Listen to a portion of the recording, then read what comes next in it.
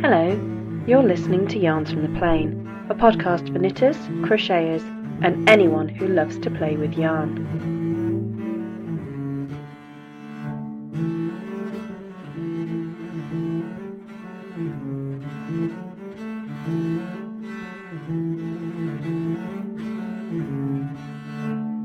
Well, hello, and welcome to episode 1 of Yarns from the Plane. I'm Nick, and I'm podcasting to you here from the middle of the Cheshire Plain in northwest England. Slightly dark and damp today, but I suspect that's probably most of this week, really.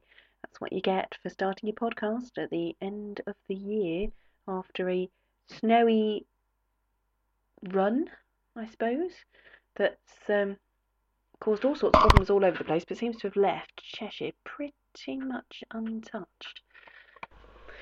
I mean, we did have some snow, don't get me wrong, and I think it sort of hung around for quite a little while, but certainly compared to the northeast of the country and the southeast of the country, we seem to have got away fairly lightly, slithering about a bit, but certainly not having to actually, dig our way out at all.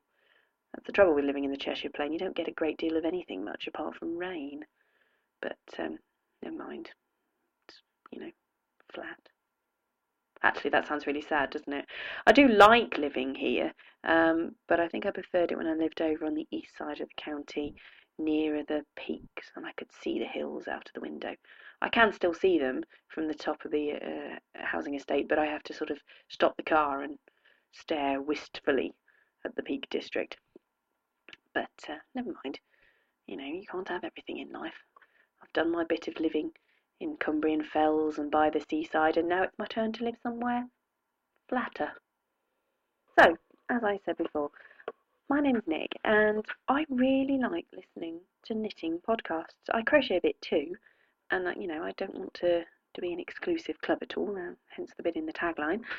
But I'm predominantly a knitter rather than a crocheter, and I really enjoy listening to people podcasting. I started off, as many people did, I think, listening to Brenda Dane on Cast On. Over the last sort of 2 years or so, probably, I've sort of widened out, so now listen to a range of different podcasters. I particularly enjoy listening to Dr. Gemma on the Cognitive podcast and Nitty Nora, who podcasts from the northeast of England. But I have noticed that most of the ones that I listen to are predominantly American, or in the case of Brenda Dane, an American podcasting from Wales. And I really enjoy it, but I thought that it was time for a podcast from the northwest of England. I'm not aware that there's anyone podcasting from this region, and if there is, I'm terribly ashamed to say that I haven't found them. But, I thought it would be interesting. I'm interested by technology, and I'm interested to see how it can be used. So, hence the sort of experiment, really. Because I'm the kind of person that tends to jump in with both feet and then think that maybe it would have been a good idea to have a plan, I'm starting out by making up my structure as I go along. But I do want a section on, sort of telling you all about what's on my needles. I'll explain why in a later moment. And I'm absolutely unashamedly stealing the Something I Really Like section from Dr. Gemma's Cognitive podcast. I'm not a great one in finding out a great deal of personal information about people's lives through their podcasts. But I do like the little insights that you get when people talk about the things that they're really passionate about or the things that they really enjoy doing. So I thought, well, that might be an interesting section to include. So, what is on my needles? Well, confession time, quite a lot. On my Ravelry page, I'm quite embarrassed by how much is lurking, snoozing at the bottom in the hibernating pile. Too much to mention, really, and I may well bring them out over the course of the next few weeks and dust them off and wave them at you and maybe even finish some of them. That would be a novelty, wouldn't it? But currently, the two things that I'm predominantly working on are a new pair of socks and a sock yarn blanket. Now, I started knitting about 3 years ago properly. I've been able to knit for well over 30 years, but I sort of really started in earnest again in October 2006 when a colleague had a baby, and I about a month before the baby was born, I just felt this desperate urge to knit something. Because I'd never knit anything other than on straight needles, I knit a baby blanket. And it was, it was okay. It was a baby blanket, it was cream, and it was washable. That's probably about the best I can say about it. But the book that I bought for the pattern also had patterns for hats, and they used double pointed needles, which, were all a bit new and wonderful to me. And it coincided with my time for discovering internet yarn shopping and internet notion shopping. So I treated myself to a couple of sets of DPNs and knitted my dad a hat with the world's largest pom-pom, which I probably looked at. My husband looked at and said, if you go and give that to your dad, I will never forgive you. So I made a much smaller pom-pom to go on his hat. I gave him the choice of which one he wanted. Unsurprisingly enough, he chose the smaller one. I then knitted the same baby a little hat, which I was inordinately proud of, a little tomato hat. Went on to then knit many hats that Christmas, and I may share with you the story of the hats at some point. Moved on to thinking, well, a hat's only a tube with the end sealed in. What else is a tube with the end sealed in? Ooh, a sock. Let's give it a go. And knitted myself a sock, and kind of haven't really looked back. Although I have to say 2009 was a little light on the socks. The last pair I completed in 2008 I found rather taxing, and I ended up actually thinking that I needed a break for them and ended up taking quite a long break. But my mother-in-law gave me some very nice red sparkly yarn, Regia Xmas, and so just before lunch on Christmas Day I cast on for a pair of monkeys by Cookie A. I do like that pattern. I've knit a couple of pairs in the past, and I thought, ooh, yes, who can't live without a pair of red sparkly monkeys? So that's what I went for.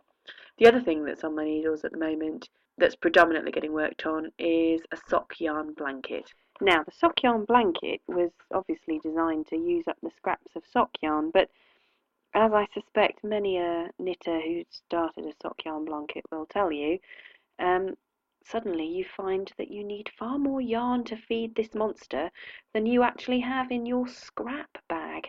I've done a few swaps, but when you find you've got a corner that is predominantly blue, red or orange with some browns in, you look at it and you think, yellow, green, I need a bit of variety. And before you know it, you're buying single skeins of Regia, 50 gram, that you wouldn't possibly be able to make a pair of socks with, unless you were making them for a small child, and you're just merrily adding brightly coloured squares, and your whole plan that, yes, noble endeavour to use up the sock yarn has gone completely down the Swanee, and the idea of it being a stash busting project has now just gone completely out the window, because you're actually adding to your stash in which to finish your stash busting project. Yeah, that's Nick logic for you, I'm afraid. But it is a thing of immense beauty. I suspect that it will be the death of me, but I'm quite pleased with how much I've knitted. I think I could well have done about a third of it by now, if not more. A friend of mine just howls with laughter at the idea that I've added more yarn to my stash to make it. But I hope that's just simply the sound of deep envy in her soul that she hasn't actually started a sock yarn blanket. Either that, or it really is the relief of a woman who has recognised insanity in one of her friends and realises that now is the time to stop, and she really mustn't start anything like that. Anyway, so that's what's currently on my needles. I also have some travelling scarves, but I'm going to talk more about those in another episode rather than mention them here. Now, something I really like is David Tennant as Doctor Who, and I can see that today's the 28th, 29th of December. Come Friday, New Year's Day, when that final episode comes and he regenerates into Matt Smith, I will be getting through an entire box of tissues. I really enjoyed Christopher Eccleston when they started Doctor Who again. I thought it was a bad idea. It wasn't going to work. Was totally won over by Christopher Eccleston as a very different Doctor. It was quite cross that he was only going to do it for one series. What a ridiculous thing to do. You couldn't possibly sign up for Doctor Who and then only do one series. But then promptly fell head over heels again in love with David Tennant. I'd sort of already watched him in Blackpool and Casanova and been quite won over by his charms. And as the Doctor, I think he is just absolutely splendid. And I have watched every episode that he's been in, sat on the edge of my seat, hidden behind my knitting when the Daleks have come and the Cybermen, and just thoroughly enjoyed his tenure as the Doctor. And I shall really quite miss him. I'm not quite sure what to make of Matt Smith, apart from the fact that, being the age I am, in other words, almost old enough to be Matt Smith's mother, I do feel that he is a touch young for the Doctor, but maybe that's just me. You know you're getting older when policemen and indeed Doctor Who get younger every day. So, but that's something I really like, and to the point where I've actually started to buy the box set of the series so that I can cope with his demise and not find myself too bereft as I go. Anyway, I think that's probably about it for this first episode. If you'd like to contact the show, my email is yarnsfromtheplane, all one word, at googlemail.com. Or if you're on Ravelry, come over and leave a message for me. On Ravelry, I'm at Tales from the Plane, TALESFROMTHEPLAIN.